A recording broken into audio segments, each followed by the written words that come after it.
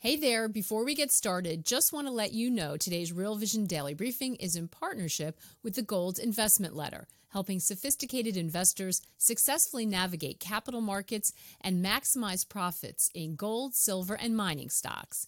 GIL discovers the most undervalued companies and isolates special situations in the mining sector for their members, breaking down unique topics such as investor psychology, portfolio management, and macroeconomic trends, with a goal of drastically improving investment returns. Sign up for this free e-letter for immediate action. goldinvestmentletter.com. I'm really excited to talk to David Mattin, who came onto my radar screen from his amazing newsletter, New World, Same Humans.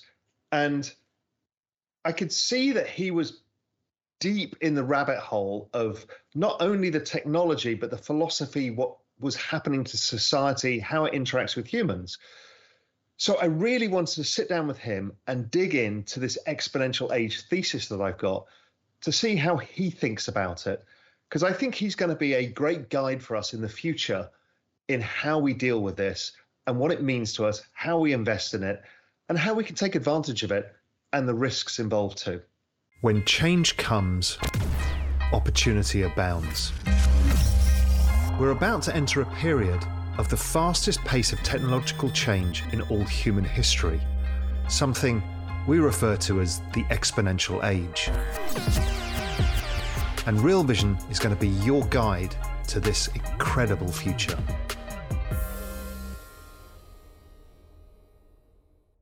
David, fantastic to get you back on Real Vision. It's so good to be back. How are you? I am great. Excited to talk. Likewise. How could we not be? It's exciting times, if terrifying. Yeah, we'll get into all of that. Let's kick off first by giving a bit of background about yourself, what you do, how you got to what you're doing, and then we'll start digging into some of your thoughts.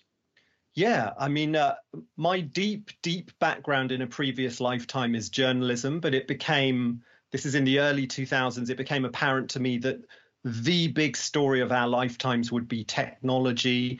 Then 2007 happened, the iPhone. It feels ancient history now, obviously.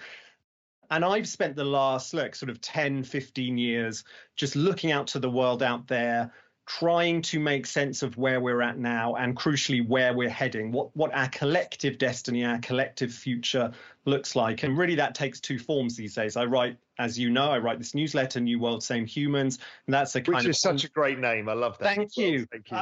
I think even 40 years hence, when all this is done and dusted, it will probably still be my proudest achievement. The name, which is of course a reference to same shit, different day. So New World, Same Humans is a kind of ongoing diary of my attempts to make sense of what's happening and where we're all heading. And then off the back of that, I speak to organizations, in various forms. I engage with large organizations who want to make sense of where this is all going. And that can range from, very, very short-term changes in consumer behavior and consumer mindset, all the way up to the sorts of things you're more interested in, long-run, long-term mega trends, structural decade-on-decade shifts, emerging technologies that are reshaping what the future looks like. And that is enough to keep me busy. So what kind of framework do you use to understand this world? Because everybody's spinning to figure out what framework can they use. What's your mental model here? Yeah, I mean, my fundamental mental model is encapsulated by that title, New World, Same Humans, which is essentially, when we try to make sense of the future, of where we're heading, we know that right now the primary force reshaping our shared future is technology. We're in the middle of a technology revolution. There's a tendency to fixate on the technologies themselves, on the shiny latest thing, and we all know what the shiny latest thing is right now. We'll talk about that soon.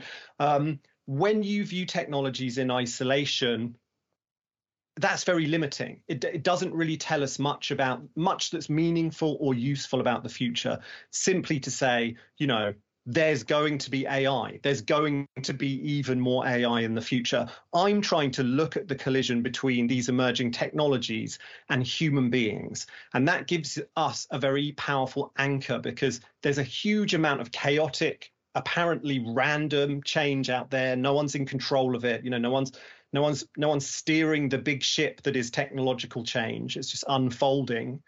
Human beings fundamentally are motivated by a set of needs that don't really change decade on decade, even century on century. Value, convenience, security, status. I'm looking at the collision between those two things. In the collision between emerging technologies and fundamental human needs, my contention is that's where you can see the future unfolding. That's where meaningful new trends emerge. I will put one caveat on that quickly, and we could do a whole session on this one day. Look, is that framework about to break down? Certainly it's being profoundly challenged by the idea, which feels ever more imminent, that we are about to merge with our technologies. And for the first time in history, we simply won't be the same humans anymore. It won't be a case of this stable entity called the human being with a fundamental set of needs that we understand, that we've lived with for thousands of years, colliding with technology. Technology will have turned us into something new.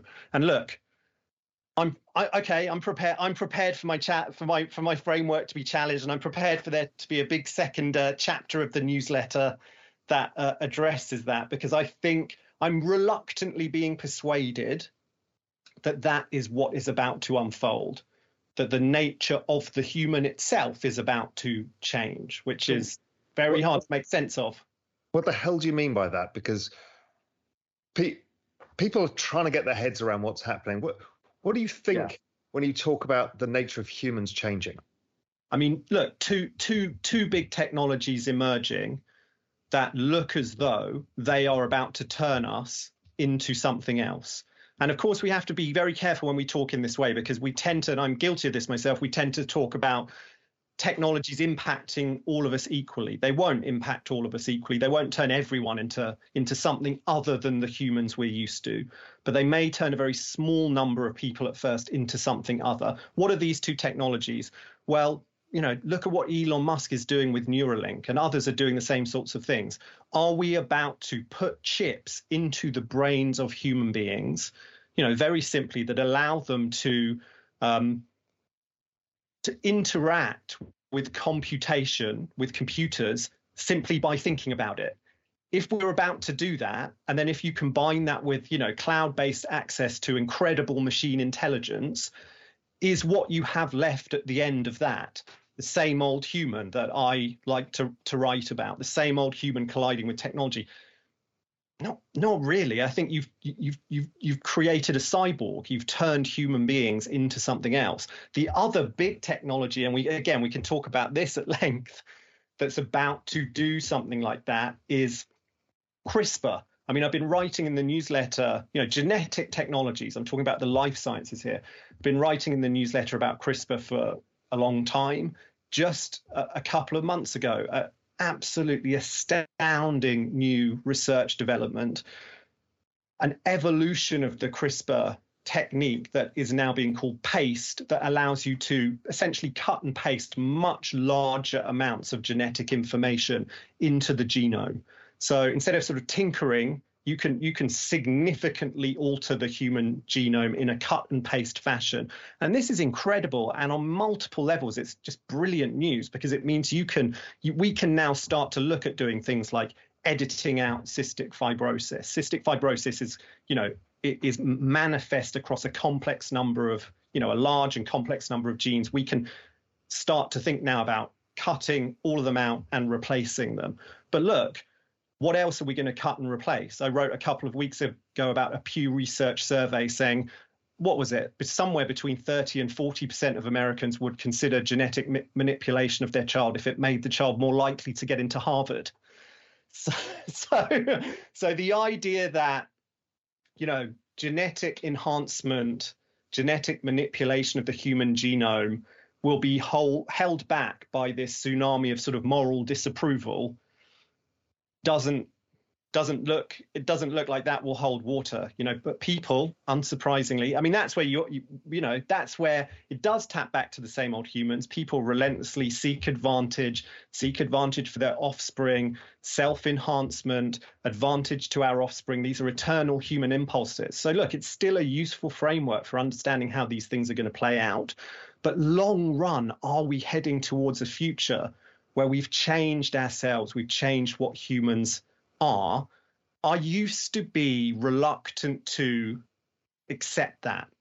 And it's still hugely complex, hard to make any practical or moral sense of, but reluctantly I'm starting to concede that, look, yes, we are. Some kind of great divergence is imminent, where you have 100,000 years ago, 200,000, 300,000, 400,000 years ago, you had various different species of various different lines of the human family.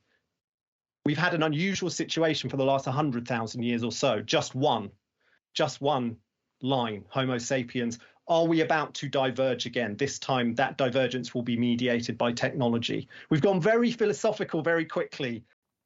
Just a reminder, the Real Vision Daily Briefing is in partnership with the Gold Investment Letter, helping sophisticated investors successfully navigate capital markets and maximize profits in gold, silver, and mining stocks. GIL discovers the most undervalued companies and isolates special situations in the mining sector for their members, breaking down unique topics such as investor psychology, portfolio management, and macroeconomic trends, with a goal of drastically improving investment returns. Sign up for this free e-letter for immediate action. goldinvestmentletter.com. I know, but these are the questions that people actually are trying to think about. Like Noah Harari, who wrote *Sapiens*, also wrote *Homo Deus*, which was his philosophy is we either merge with the machines or potentially the machines rule the world. We'll come on to a bit of that in a sec. Now, people are going to be listening to this, say, oh, David, he's just full of shit. He's a wide-eyed, optimistic technologist. How far away is Neuralink from doing some of this stuff and others? Because that's what people don't realize is how close a lot of this stuff is. Yeah, it's happening now. I mean, Neuralink and other companies, other organizations are putting chips into the brains of human beings that allow those human beings to communicate by thought with a computer. And their first use case is around, and again, this is brilliant news, is around paralyzed people, profoundly paralyzed, unable to move essentially any parts of their body. This is it goes without saying, a profoundly life-changing technology for them. But it's happening now. Look, I mean, multiple years, decades before, you're walking into Boots, the pharmacist on the high street, and looking at getting this sort of thing, put into your head.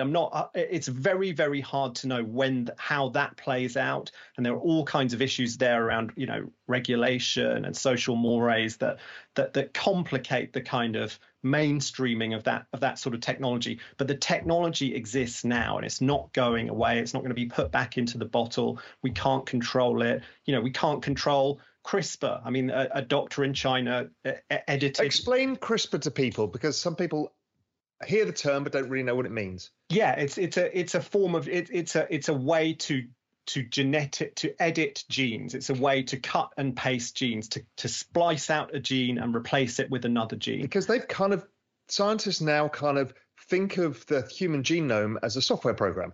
Right. And so therefore you can edit the program and change it. Right, exactly. And what are you doing? What are you doing then if not changing the human, changing what it means to be a human? And we're on the eve of an incredible run of interventions in the life sciences, of medical interventions based on the ability to identify genes, to understand the action of genes and combinations of genes in the body, but not only that, then to change them, to edit them out. And that's going to be profoundly influenced. And again, we'll talk about this by, machine learning, by AI that enables us to understand all this.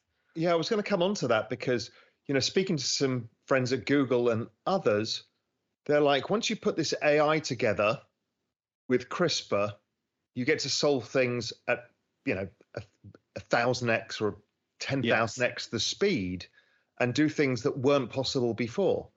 Yeah, absolutely. And, we're gonna run out of computational power. We can talk about this. I mean, this is one of the long run trends I'm obsessed with. Moore's law that we've kind of leaned on so heavily for the last 6 or 7 decades is starting to fade away. But quantum computing is rising to meet that challenge. And quantum computing, which turns computational tasks of the order of millions of years right now into seconds, billions of years right now into days, will have a profound influence on our ability to understand the human genome, to do these things in the life sciences, to model new therapeutic molecules, to understand protein folding, because you have billions and billions of the type of computational problems where you have billions and billions and billions of possibilities. And right now you just have to compute them one at a time. And if you have that many, it's going to take you 50 million years. We will be able to do that with quantum computing in a day. And that will fuel an incredible revolution in the life sciences. Look, to go back to earlier, I understand why when you talk about the future, you talk about these technologies coming down the track. One of the criticisms you will meet is, oh, you're a wild-eyed utopian. You've drunk the Kool-Aid. I really haven't. I promise you, drunk any Kool-Aid. This is going to be no, because at core you're a miserable journalist. Yeah, exactly that. I mean, I don't want to. I'm here in London. I'm very British. I drink a lot of tea. I'm deeply skeptical, Raoul. That's where I come from. A lot of this, it's going to be hugely disruptive. It's going to challenge our most fundamental thinking on. I mean, yes, the economy, yes, jobs. All of that, but our most fundamental thinking on what it means to be a human being. What is a human being for? What do we really value? What is the point of us? What are we? Huge challenges coming down the track. All I'm saying is they're coming down the track. You can try and ignore it. Good luck.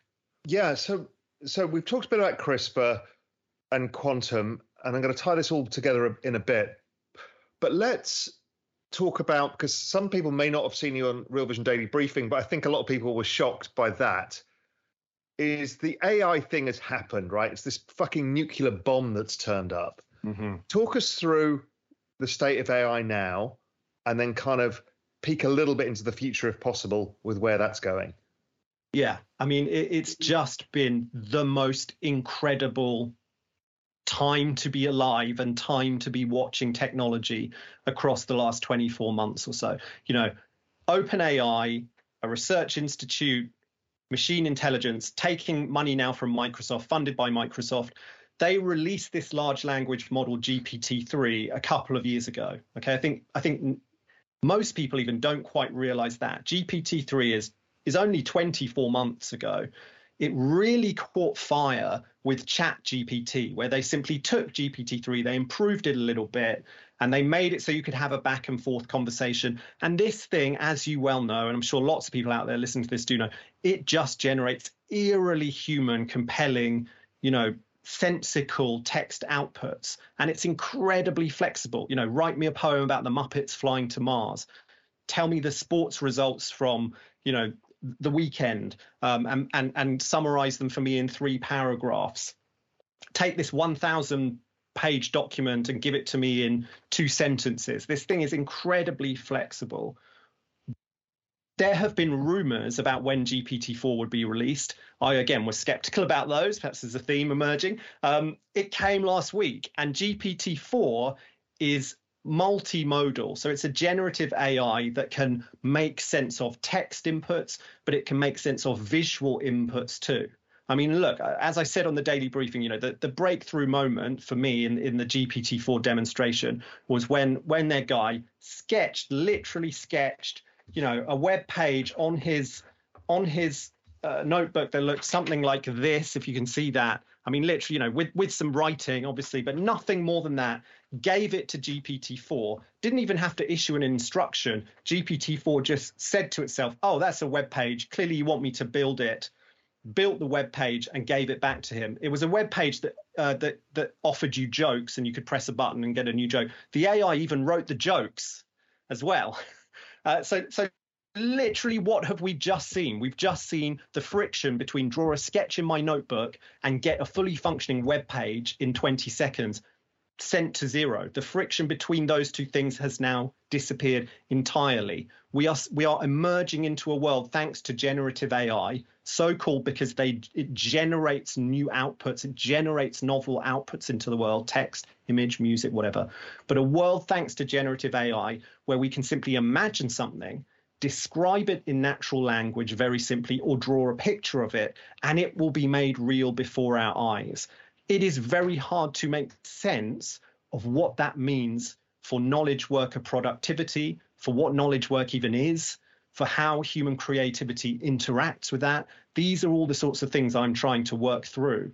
And I know you are too. And like you say, I mean, number one, perhaps it's the most deflationary event ever with so many expensive domains of human activity that have remained incredibly impervious to falling prices via technology, being a lawyer, being a doctor, being a teacher, healthcare, very expensive hands-on domains of intellectual labor that we haven't really been able to touch that much with technology. You still need that lawyer sitting there poring over the documents, writing the contract. We haven't been able to automate that away. Well, guess what? We just did with GPT-4. It's like interesting. The nuclear bomb on that kind of work. Yeah, I mean, I saw the comments section after the Real Vision Daily Briefing, and there's still so much skepticism where people are like, well, it can't do a doctor yet. I'm like, GPT-4 is a massive model. Just because ChatGPT doesn't do it doesn't mean the model can't. So you can build a lot on the model. Secondly, it's still improving. Yeah. So if you think of the speed of improvements, I mean, there is no way that it's not going to be able to just diagnose some kid in a village in India instantaneously and give it expert advice. And do the accounting, do the legal work. Exactly. I mean, Google have Palm, their large language model. They fine-tuned it on a corpus of medical knowledge to create something called MedPalm. Just a few days ago, a couple of weeks ago maybe, they released MedPalm 2, which kind of got lost in all the GPT-4 noise. But MedPalm 2 performs at expert level on medical exams. It does better than most human medical students. The vast majority of human medical students on medical exams. So we're already there. Now, look, it can just give you advice. Often you need a doctor to do more than just say stuff to you, clearly. But it's still an incredible advance with hugely powerful use case implications. And as you say, we're 2 years deep into this. I mean, there's so much further left to go. I saw one comment, someone very legitimately was saying, look, these things they get stuff wrong, they hallucinate. It's now being called that, factually, factually they can be incorrect. We're going to, GPT-4 is already far less factually incorrect than ChatGPT, which wasn't bad, by the way. We're going to iron out those problems. Fine-tuning and other techniques will enable these models to be approaching perfect when it comes to factual knowledge and some of the other problems they face. And it's accelerating so quickly. I mean, like I said on the live show, this is a turning of the order of the Gutenberg press. The Gutenberg press took 50 years before there were 1,000 across Europe. It took about 380 years for that innovation to travel the world. It eventually got to the Pacific Islands, like 400 years after it was invented. 1.2 billion people are just about to smash into GPT-4 and generative AI because Microsoft's going to integrate them in Office 365 all at once. And this is a live experiment in economic disruption of a magnitude that we've never seen before. I mean, Microsoft feel like they're going for the jugular.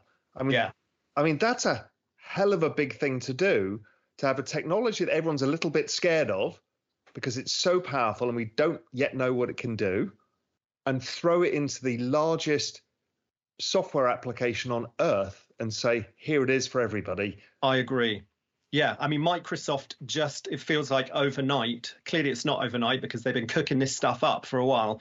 But, overnight have just become one of the most exciting technology companies on the face of the planet all over again. I mean, it really was hard to imagine that, a decade ago, Microsoft were the equivalent of, I don't know, and I don't want to insult anyone out there, like Volvo or something, like just very safe, very mundane, very totally ubiquitous. Yeah, and look at thanks to their relationship with OpenAI, look at them now, and I in my view, they're taking a huge risk, and they clearly feel it's kind of this or nothing. We're exactly as you say. We're going to go for the jugular. We're going to roll this stuff out. No one knows how that's going to play out. Are there going to be serious teething problems? Are people going to misuse this? Are they not going to be able to use it? Are there going to be errors? Are there going to be outages? Like yes on all those fronts. But they're clearly prepared to take that risk to steal a march on Google, and they have. You can see Google slightly panicking. Thanks for joining us today. Just a reminder, the Real Vision Daily Briefing is in partnership with the Gold Investment Letter, helping sophisticated investors successfully navigate capital markets and maximize profits in gold, silver, and mining stocks. GIL discovers the most undervalued companies and isolates special situations in the mining sector for their members, breaking down unique topics such as investor psychology, portfolio management, and macroeconomic trends, with a goal of drastically improving investment returns. Sign up for this free e-letter for immediate action. goldinvestmentletter.com.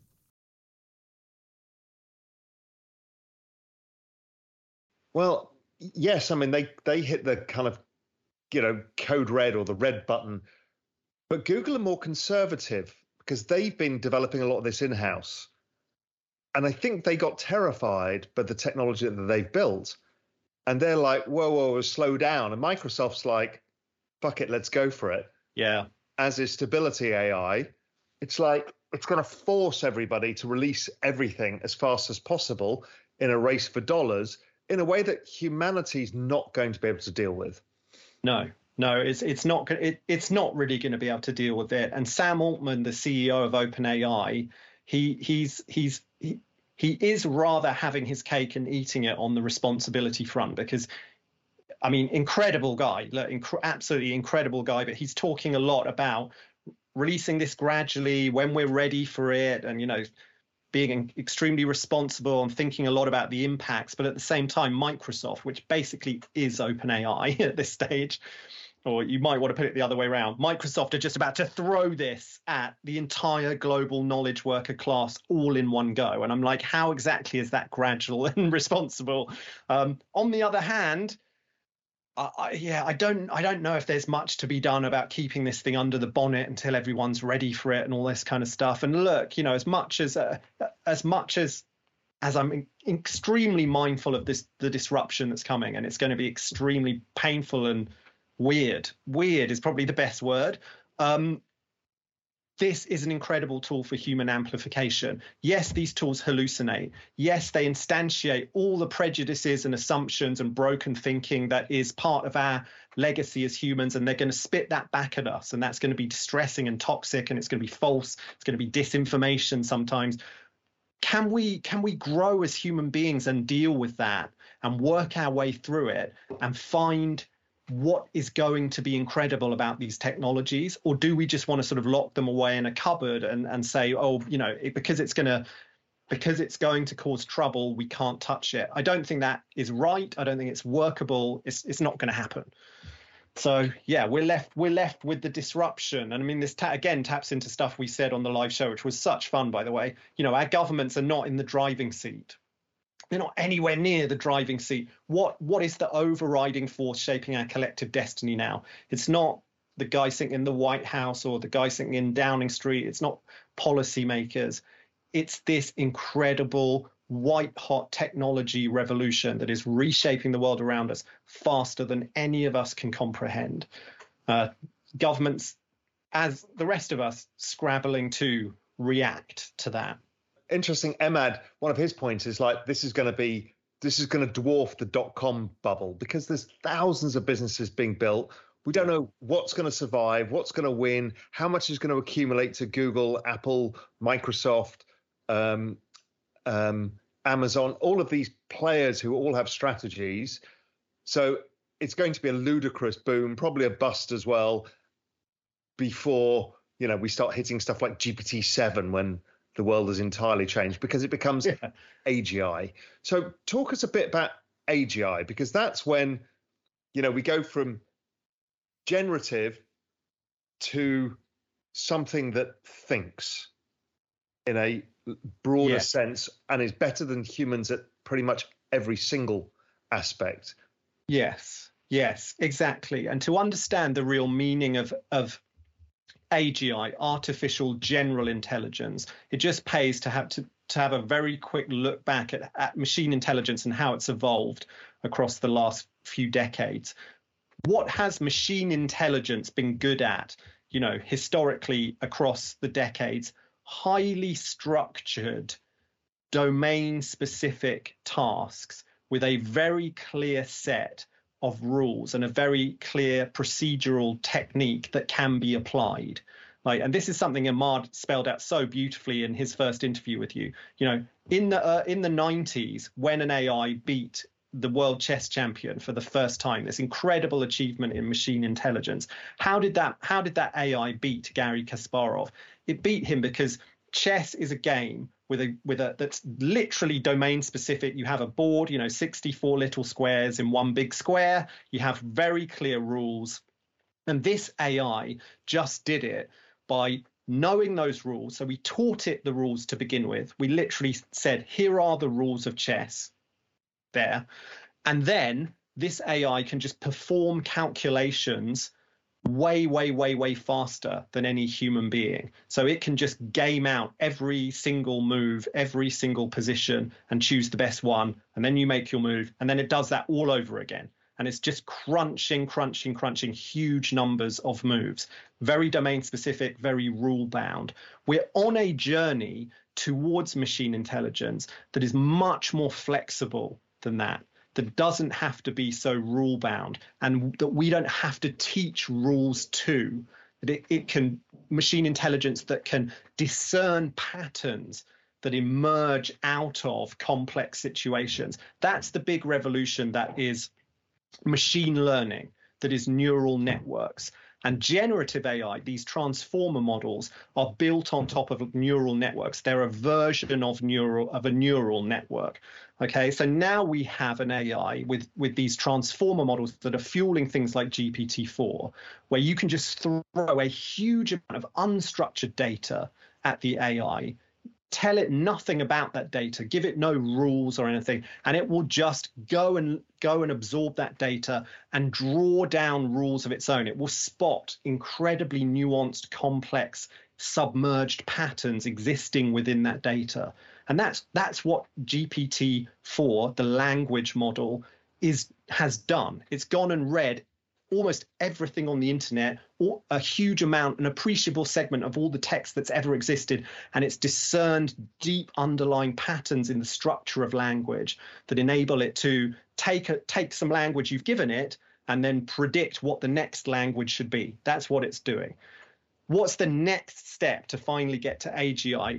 It's machine intelligence that is truly flexible across multiple domains in the way human beings are, so that you can set it loose on an entirely unstructured environment, physical environment, intellectual environment, and it will just set about making sense of that environment itself. And it will be able to do that, across text, across image, across all domains of sensory input too. But because it's also fueled by the incredible calculative and processing power of a machine, of a computer, it will have that also. So it will be far faster than us at calculating, far deeper than us.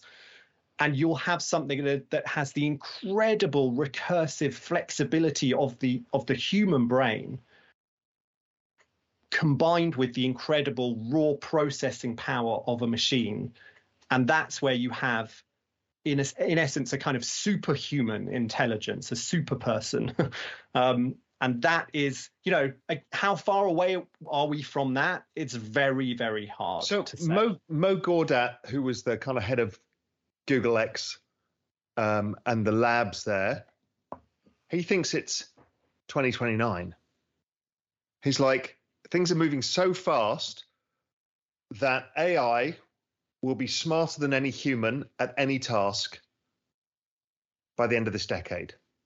Yeah, I mean, and that accords with a set of predictions. You know, people like Ray Kurzweil were trying to look at this back in the 90s and drawing curves of processing power and increasing flexibility of machine intelligence, saying things like 2029, you know, yeah, the 2030s, 2035.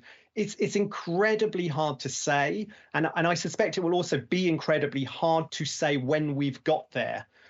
We're going to start to approach multimodal transformer models like GPT-4 that across multiple domains are so flexible and are so intelligent that for all intents and purposes, and for many of the intellectual tasks and knowledge worker tasks that we do day to day, it's like a super intelligent human.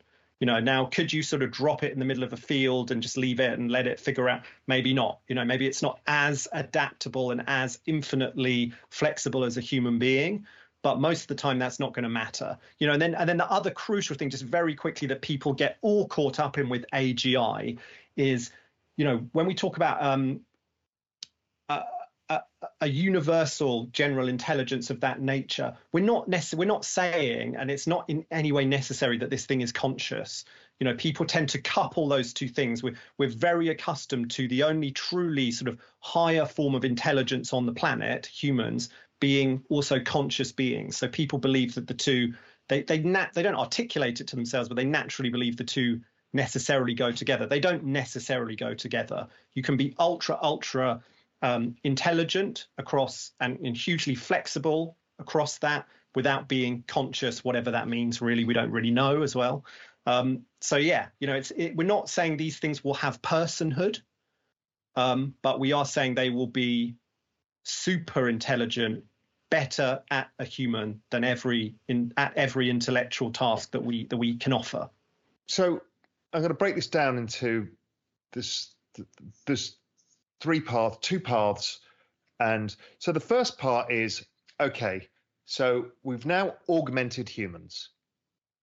We've given them the ability to find answers instantaneously, not like Google search, but by asking a mentor, essentially, which is GPT. It'll take, as you said, video, it'll take photographs, it'll take anything and turn it into stuff, right? That's the power of imagination.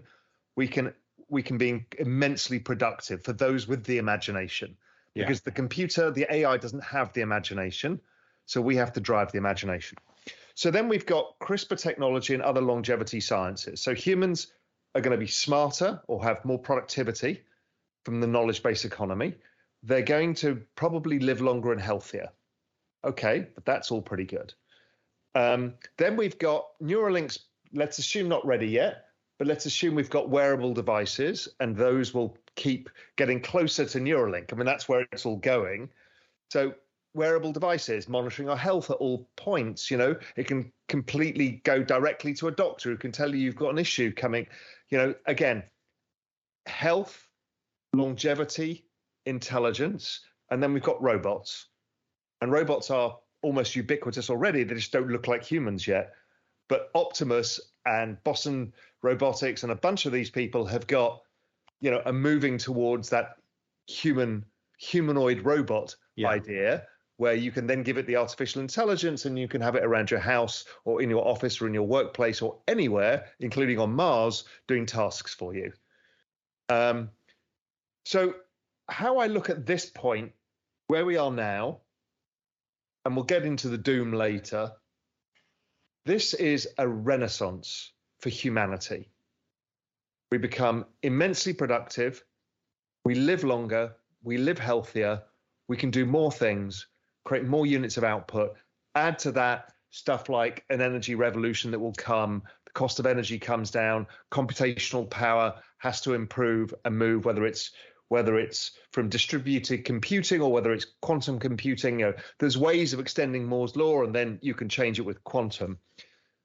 So to me, when I look at this, I just think, okay, yes, society is going to struggle, but yes, humanity probably gets this amazing 20-year window. And I think it's probably a 20-year window, probably no longer.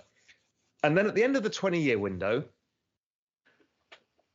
we start merging with the technology itself, which is, how does Neuralink, that kind of technology, exist for the average person? You know, the idea of the bionic man, of can you have limbs that are stronger, faster, better, eyes that can see 5 miles in the distance, all of that stuff. It's all going to be possible. And that's when we start merging with the machines, the Homo Deus idea. But there's another race going on. And I just look at my fridge and my stuff, the Internet of Things. And things that aren't human, and you give them AI, are prolific and they're everywhere. Yeah. And the robots with AI are prolific and they can speak to the things and the cars and the planes and the everything. Yeah. I mean, we kind of feel like it's two parallel paths. The machines are having a renaissance and humans are having a renaissance, and we'll come on to where they meet in a minute. But what do you think about that whole idea? Yeah, I mean, I think exactly that. We can build a world, covered in sensors, relentlessly sending data to artificial intelligence, which can crunch it. We can build incredible and huge simulations, essentially of the real-time simulations of the entire world. I mean, you look at what NVIDIA are doing with their Earth 2. They're building a supercomputer to simulate the entire climate system, and this interacts with the availability of computation and quantum computing, because if we can simulate the entire Earth climate system, we can think about climate change and weather prediction in much more granular detail. But yes, we're about, we can create a mirror world in virtual space based on exactly what you've talked about, objects that are smart, kind of an old-fashioned word now, but essentially enabled with sensors, enabled with artificial intelligence. And we can build the entire world again in data and in virtual space that will allow us to do incredible things in that virtual space that offer us insight and information, actionable knowledge that we can then apply to the real world. And the climate system is one of those. Social dynamics is another one. Modeling how viruses move through the world would be a useful one before the next pandemic. All of that is coming too. And exactly as you say, robots, and I loved your piece in GMI, Robots are Demographics. I think that is such a powerful insight. Robots are coming, humanoid robots are coming, and that interacts deeply with the transformer model, large language model work we've been talking about. I think I mentioned on the show, and you mentioned it too, Google has a Palm, its large language model, is doing incredible work in its everyday robots division to marry a large language model with a robot equipped with sensors. So you have an AI that can understand natural language. In other words, we can talk to it, and it can also take visual input from the sensors on the robot and make sense of that visual input. And you then have a walking and talking robot that can, and the dream there is a robot finally where you can say, I've spilled my Coke, and it knows you wanted to clean up the Coke. Do the dishwasher, and it can walk into the kitchen and do the dishwasher. It's proven incredibly hard to get to that kind of robot. But go and have a look at everyday robots. We're approaching that world, and that will be, again, and this is the same time that cars become robots with AI. Yeah. Because a car just takes you from A to B, assesses all of the risks and everything that needs to happen to get you to a particular place on time, and driving and having driving licenses and all of this stuff will seem archaic. It's just a robot that picks you up, takes you to where you're going. Yeah. And as I've heard you talking about before, and that's almost incidental to what it's really doing, which is just it's a rolling sensor or bundle of sensors, just constantly scraping the data from the physical environment around it, feeding it into what can be just a real-time, one-to-one virtual instantiation of the world that we keep in virtual space. I mean, New York City live 24/7 in virtual space, everything that's happening. You know, every time this car passes a shop, it will communicate with that shop. Every time it passes a post box, every time it does anything, that will be instantiated in data, and we can have a live real-time version of the entire world inside a virtual space, because these cars will be everywhere all the time collecting that data. And that, I mean, what's the value? You know, how many $1 trillion industry is that? It's insane. And yeah, so the virtual world or the metaverse is where this is all going, right? This is where the complete seamless blend between the digital world and the physical world happen. Yeah. And we've got these parallel paths of this renaissance for humans, but I think a renaissance for machines, because it's going to happen that my car is going to tell my fridge that I'm coming home, and the cooker, the fridge will order from Amazon the food that I need. And, you know, before you know it, it depends how smart the machines come. But it feels like another species ends up emerging from this. Yes. And we either merge with them, or there's the battle of the species. I know this sounds ridiculous, and I was never this guy. No, it's so I mean, fucking obvious. Likewise, you know, I mean, it's at the outer edges of this are conclusions, like I said at the beginning, that I've come to extremely reluctantly. And when I say I've come to those conclusions reluctantly, I'm reluctantly because of a natural and legitimate skepticism. Skepticism is a very important thing. You can't have your mind so open that it falls out, that your brain falls out. Your skepticism is extremely important, especially in these times. But I am gradually being persuaded that we're heading towards something of that nature. It's hard for me to see how we don't end up in a place where we've changed the nature of the human being, what it is to be human. And it's very hard to make practical or moral sense of that. I think that is the key challenge of the age. Now, I've reluctantly come to the conclusion that that's likely where we're heading. Whether or not that's a good or bad thing is in any case a completely different question. It's not like I've reluctantly come to the conclusion it's happening and now I'm a cheerleader for it. This is hugely, hugely challenging. But the more you believe it's hugely challenging, the more you believe surely that we should be thinking about it now, you know. And we can. You're right. Like this is long run. It's very out there. It's very hard to get. Ray Kurzweil thinks it's not that long run. I mean, he's talking 30 years from now, right? Yeah. I mean, I suppose. Yeah. I mean, sometimes I exist in a world of the next year, the next two. Yeah. To me, 30 years is long run enough. Like you know, we're in very, very, very tight cycles of change. This isn't next year. 30 years, who the fuck knows what? Yeah, I mean, 30 years was when we all started getting home computers, right? Yeah, we can kind of remember that. Yeah, exactly. Now we've got generative AI and robotics, and in 30 years' time, I worry we've created a machine species in its own right, which is driven by AI, and this augmented humans. And, you know, like every bloody sci-fi thing, the battle shall commence. Yeah, exactly. I mean, 30 years ago, I was putting a cassette, and most of the people watching this won't know what I'm talking about, but perhaps you do, Raoul. I was putting a cassette in my Commodore 64 and pressing play to load a game. Yeah, for 20 minutes. Yeah, exactly. And 20 minutes later, if you were really lucky, you might have a game to play. So, 30 years from now, a lot about that is simply incomprehensible. Anyone who says otherwise, you know, is kidding themselves. But we can look at very long-term, we can look at powerful structural shifts that give us an indication of where this is headed. Now, in terms of like bringing it back down to earth, if we're interested in doing that yet, maybe we'll come to that later. Like, where do you go with this?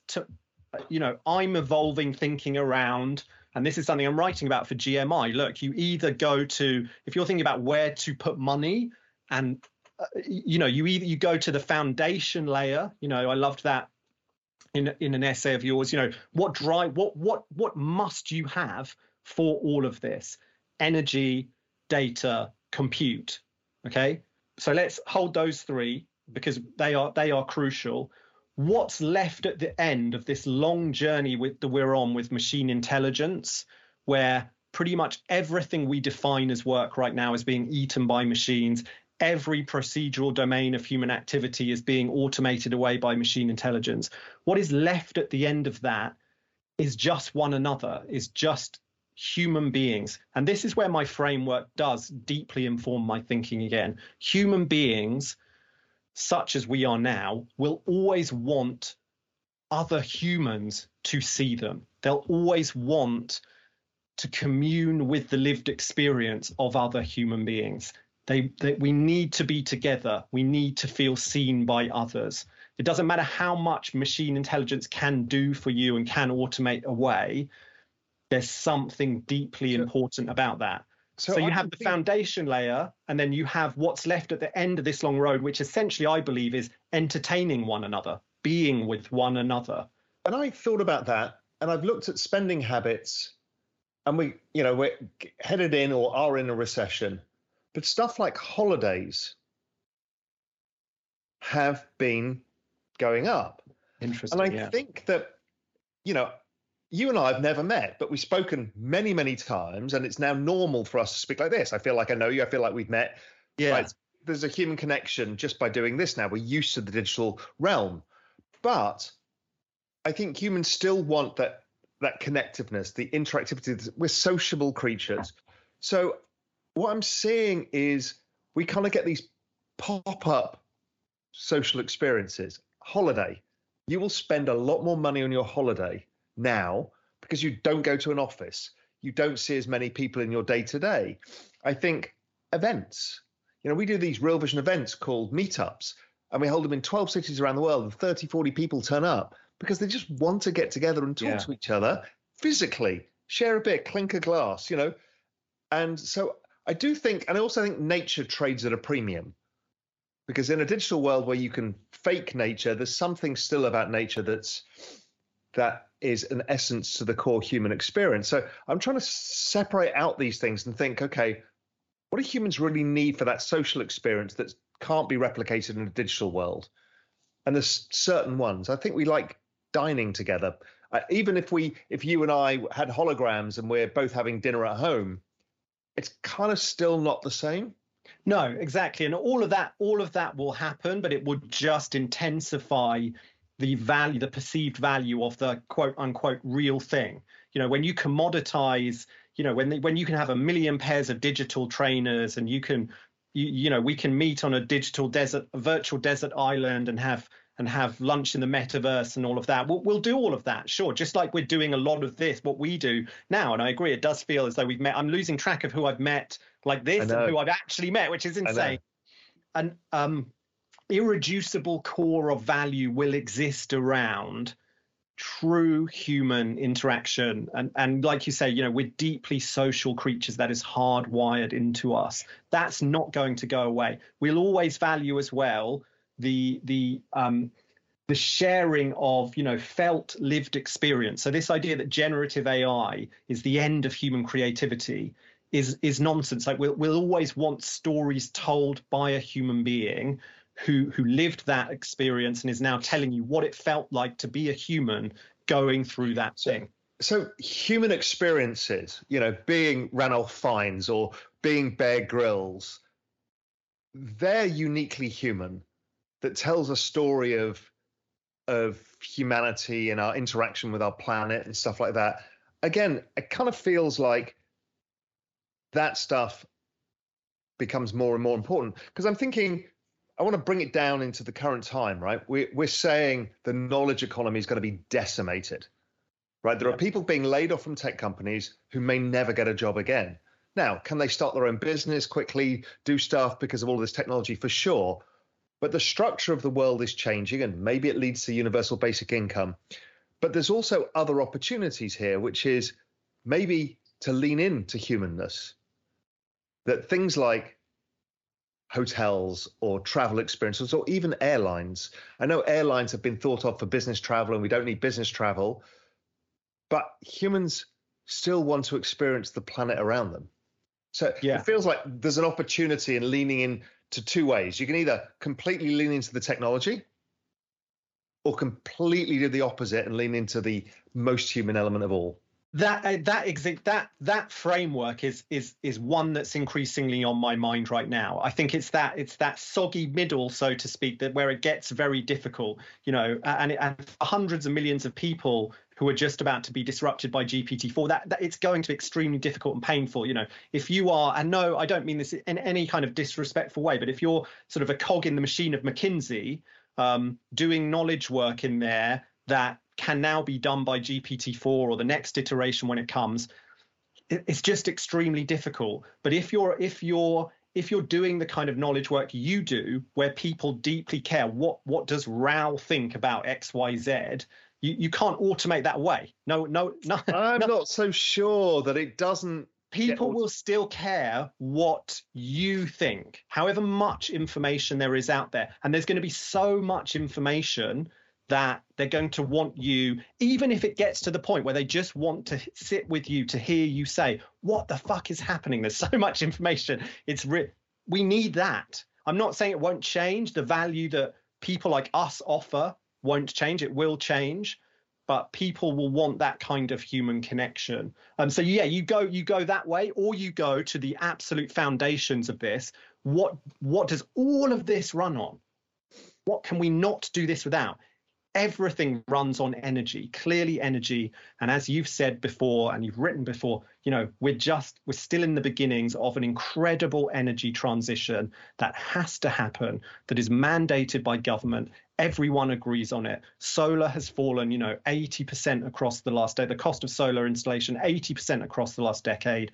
The cheapest electricity ever is essentially going to fall to free, I believe. We'll get to a world where electricity is free, because the amount of sunlight falling on the planet is ridiculous that we're still charging for electricity. And people get stuck with this, right? Because people think it's a political statement, because they get stuck in fossil fuels. We must keep. The technology is not there at scale to do this yet. But the rate of acceleration of the technology due to the government investment is exponential. Yeah. And whether it's nuclear fission, whether it's solar, whether it's geothermal, whether it's wind, whether it's a combination of all or something else. Yeah, exactly. I mean, look at, modular nuclear reactors. I'm always writing about fusion. There are really interesting advances happening with nuclear fusion. It's still some way off, but modular, small nuclear reactors, fusion reactors eventually, that's going to come online, and we're going to have infinite nuclear energy. But there's a road to trap. There's an investor. I mean, you know about that side of it much more than me, but there's an investable road to travel across energy for the next 2, 3, 4 decades. We have to transition. We're going to. That journey is investable. The other thing is compute. All of this runs on computational power. I'm increasingly thinking we're moving from a world where the banks were the organizations that were too big to fail. Okay, you could not have bank failure even now, but in a decade or two, certainly. Who's too big to fail? The providers of compute. We cannot allow the diminishing power of Moore's law to catch up with us. You're right, we can keep it in train till the mid-2030s. Then it starts to look very shaky, because because you can't stop these things overheating anymore. We're reaching the physical limits. So we then need quantum computing to rise up to meet that challenge. If it doesn't, we have severe productivity challenges, severe challenges across the board. I don't believe we're going to let that happen. So there's going to be huge investment in moving quantum computing along, I believe. Now, so if people are investing in compute now, that's AWS and Azure, it's Microsoft and Amazon and then NVIDIA. And then the chip manufacturers like the semiconductor index, NVIDIA, ASML, all of this stuff.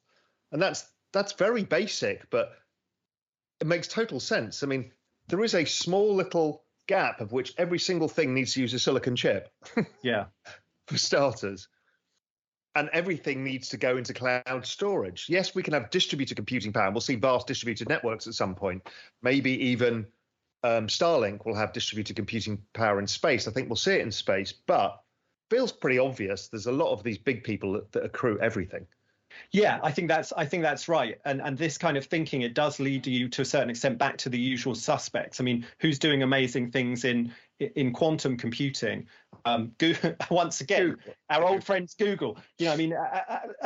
This news was slightly, well, it wasn't slightly, it was totally kind of washed away by all the GPT-4 excitement. But Google just announced an extremely interesting advance in quantum computing in a research paper, 5-6 days ago, that's about error correction of qubits. So instead of working with a bit, which can only be 1 or 0, quantum computing works with qubits, which are much more complex. They can exist in many different states rather than just 2, and that enables far faster computation. But the problem is they're very, very error prone, and they have to be kept incredibly cold at the moment. So there are significant challenges, but yeah, very, very interesting work, breakthrough work in terms of error correction when it comes to working with qubits. And if we unlock quantum computing, it's going to just blow away what we can do with computation right now.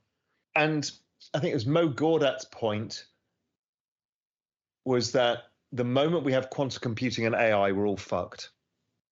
I mean, it's because the computational power of the AI is now so vastly superior to all human forms of any intelligence ever created that we don't stand a chance. And I think it was he was pointing out, I think Noah Harari, Ray Kurzweil, is all pointing out, hey, listen, by the time you get to that point, the average AI is something like 10,000 times more intelligent than the most intelligent human that's ever lived. So it's like the difference between Einstein and a goldfish. Yeah. So, and that is why I work right now to try to figure out how, if we're going to build something like that, how we keep it in some kind of box, how we put guardrails around it, how we align it with human values is so important. But I must say that work is bedeviled by serious problems, because humans have never been able to agree a set of values among ourselves anyway, let alone. That's why we have different religions. Exactly. Yeah. So good luck. I mean, what set of values exactly? And this is where Imad, the brilliant interviews he's done with him are so interesting. People must go and watch those interviews if they haven't already. Incredible. But this is where his fundamental position is so interesting, and I think so valuable. Look, if this world is coming, then we need to empower everyone with it, because the problem of fundamentally opposing human values and ways of life is eternal. It's not going away, and so people should be able to build their own AI models that reflect and instantiate their own different sets of values. If we just create one kind of AI overlord with a Californian set of values, love those guys. A lot of them are my friends, but that's probably not the world we want. So politics is becoming technology. But your point is that, I mean, they can't even regulate Web 2. No, we're not. It's not going to come from government. So and I know, again, I don't want to get too high flown, and I don't want to go into the realms of ideology necessarily, or politics, but politics is about to radically change. The way we do it is, at the moment, is not making contact with the true drivers of our shared destiny and the structural forces that are reshaping society. It's like a sort of wheel that's no longer, it's like a cog that's no longer touching the other cog. It's spinning and spinning frantically, and it creates a huge amount of noise. And it's what we watch on CNN, and Joe Biden just said this and that, but it really is not making any material real difference to the future we're going to meet 10, 20 years down the line. That future is being shaped by people in technology companies, and increasingly by technology, which has kind of forces and directions of travel all of its own. How do we start to get our head around that collectively and decide where we want to go? And I think, so I also think, look, typically human beings don't get through this kind of mass disruption without wars happening. There, I've gone and said it. I mean, if you want me to prove that I'm not the wide-eyed utopian, But the question is who is the war between? Because I'm thinking it's less sovereign war. Okay, fine. We're always going to have frictions between rising superpowers. I fear that the war is actually the cultural war that's being fought across the internet every day. The same war that just brought down Silicon Valley Bank, the way to mobilize a hive mind, turn it into a mob instantaneously, to coalesce values in this digital world in ways that were not possible before. And it's not possible to bring, it's not like a protest in Hyde Park where the police can turn up and say, hey, calm down, everyone. It can happen like this. There are no police online. It just happens. Yeah, exactly. And I think that's right. No, I don't think the most relevant war is likely to be an old-fashioned land war between sovereign states anymore. Not at all. And this goes back to, another of your great theses, around the falling value of fiat currency. If I understand you correctly, essentially the increasing irrelevancy of fiat money. What deep underlying forces underpin that? If I understand your position on it correctly, in my view, one of the deep underlying forces that underpins it is just declining relevance of sovereign government. Money is a form of value in the end guaranteed by sovereign governments. And it's a belief system. It's a losing control. Do you believe in the state you live in? But because we can also live in different states now. Like I can live in the Ethereum state. Right. And it looks very much like a global sovereign state, but without a sovereign head. Now, money is just a belief system. If humans say, we don't believe the US dollar is valuable anymore, or we don't believe gold is, it will be thus. Yeah. It's as simple as that. And these cultural wars, I don't know if you've been following Balaji online, basically saying Bitcoin's going to go to 1 million because of response. I don't think he really believes that it is, but the point being is what he's saying is we can affect change by turning this hive mind into a mob and moving across to a parallel system. And if we decide your currency is worthless, it is worthless because we ascribe value. Value is not a scientific law. It's a mental state. Yeah, exactly that. And I think the function by which people decide money isn't valuable anymore or lose trust in it is because they start to see, even though they won't articulate it to themselves necessarily, they start to see that government is not in the driving seat of our decade-on-decade future, that other forms of community, often mediated by blockchains, are what are going to bring people together and mediate relationships and mediate transfers of value in that future. And in that future where government's just kind of spinning its wheels and not really having an impact, you start then to question, the value of this dollar amount you have in your account that in the end is backed by this thing called the US government that sort of starts to feel that it's losing control. Again, we're talking longer run, and it's very, very hard to make sense of this, but it deeply needs to be thought about. But how is, just a final note, and this is too long. I mean, obviously we could talk about this for like 16 hours and we will do many more discussions on different parts of this, but we're at this point where trust is breaking down. It's kind of, I don't know if you've read the book, The Fourth Turning. Yeah. I mean, I endlessly reread it for the last couple of chapters, which is basically this whole thing. Trust has broken down. It's splintering into online digital societies outside of the physical society we live in. We have the political system is now so far apart that everybody's blaming each other. And then in the middle of it, you say, oh, you guys who drive cars and trucks, you're out of a job. You guys who do anything else, you're out of a job from AI.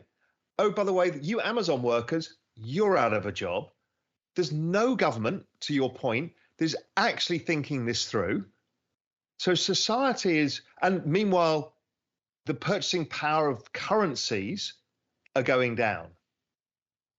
I mean, that is a horrific set of outcomes. Now, I do believe there is ability to solution this and we can leverage this renaissance. But if we fuck this up, I mean, as you said, war is the outcome and it's the war against the people. Yeah, exactly. The disruption coming down the track, multiple disruptions smashing into one another, just swinging hard to process changes to what work even is across the board. Like you say, whether you're in a warehouse, whether you're driving a truck, whether you're on your way to being partner at kind of Mishcon de Reya in the city of London, as a lawyer, how do we make sense of that? The next few decades are going to, the next decade and a half, it's going to just be deeply, deeply turbulent, and it's very hard to make sense of where it lands. I'm so mindful as we speak that we have an audience here that wants this to be investable. There are clear investable journeys through this, but be thinking about what it means for you. Be thinking about where this is heading, kind of medium to long term, because it's inspiring but terrifying in equal measure. I do feel, we picked a great time to be people who look at the world and try to make sense of it, because it's never been more interesting. But I'm sure there's a famous Chinese proverb about that somewhere. It's also terrifying. And if we fuck it up, what with where we started at the beginning of this conversation, what with the merging of humans with technology, it feels like a sort of end game definitive fuck up. I don't want to be I feel you forced me into a doomster position now, but there feels something kind of end game in that. It feels like there's a chance we lose touch profoundly with what was valuable about human beings and human life. And if it's gone, then it's gone. It's very hard to make sense of. So I think in summary, both of us are vastly optimistic about the technology.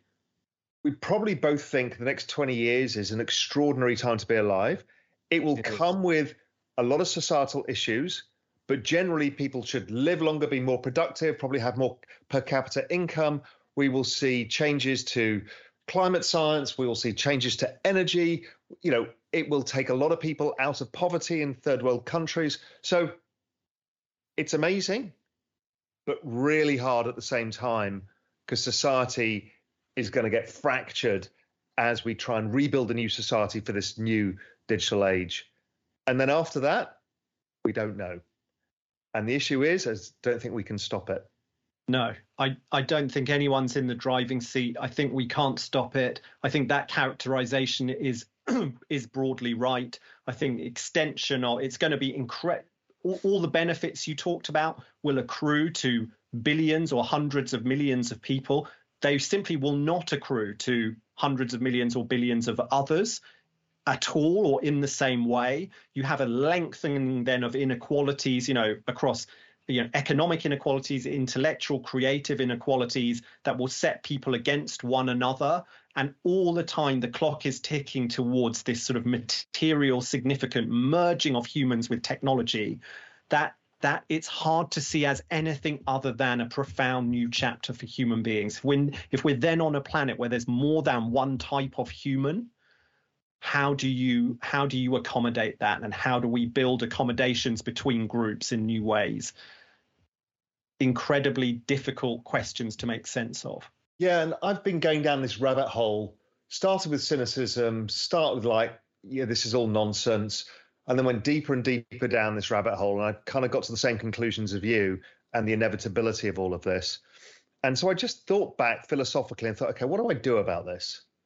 So I can either shake my fists at the sky and say, it's all terrible, this is never going to happen, or you can invest in it and make some money out of it and hope that humanity is inventive enough to figure out ways that, because everyone asks the same question, and you've written about this, what are my kids going to do? Yeah, exactly. Right? And the answer is, we don't know. Right? There is no answer. I can't make anybody happy, but my guess is your kids will go through an extraordinary time where they're almost augmented humans with superpowers. So it's their kids I'd worry about, not your kids. So I think it's investable, and I think we can all embrace it in our lives to become augmented and our businesses to become augmented.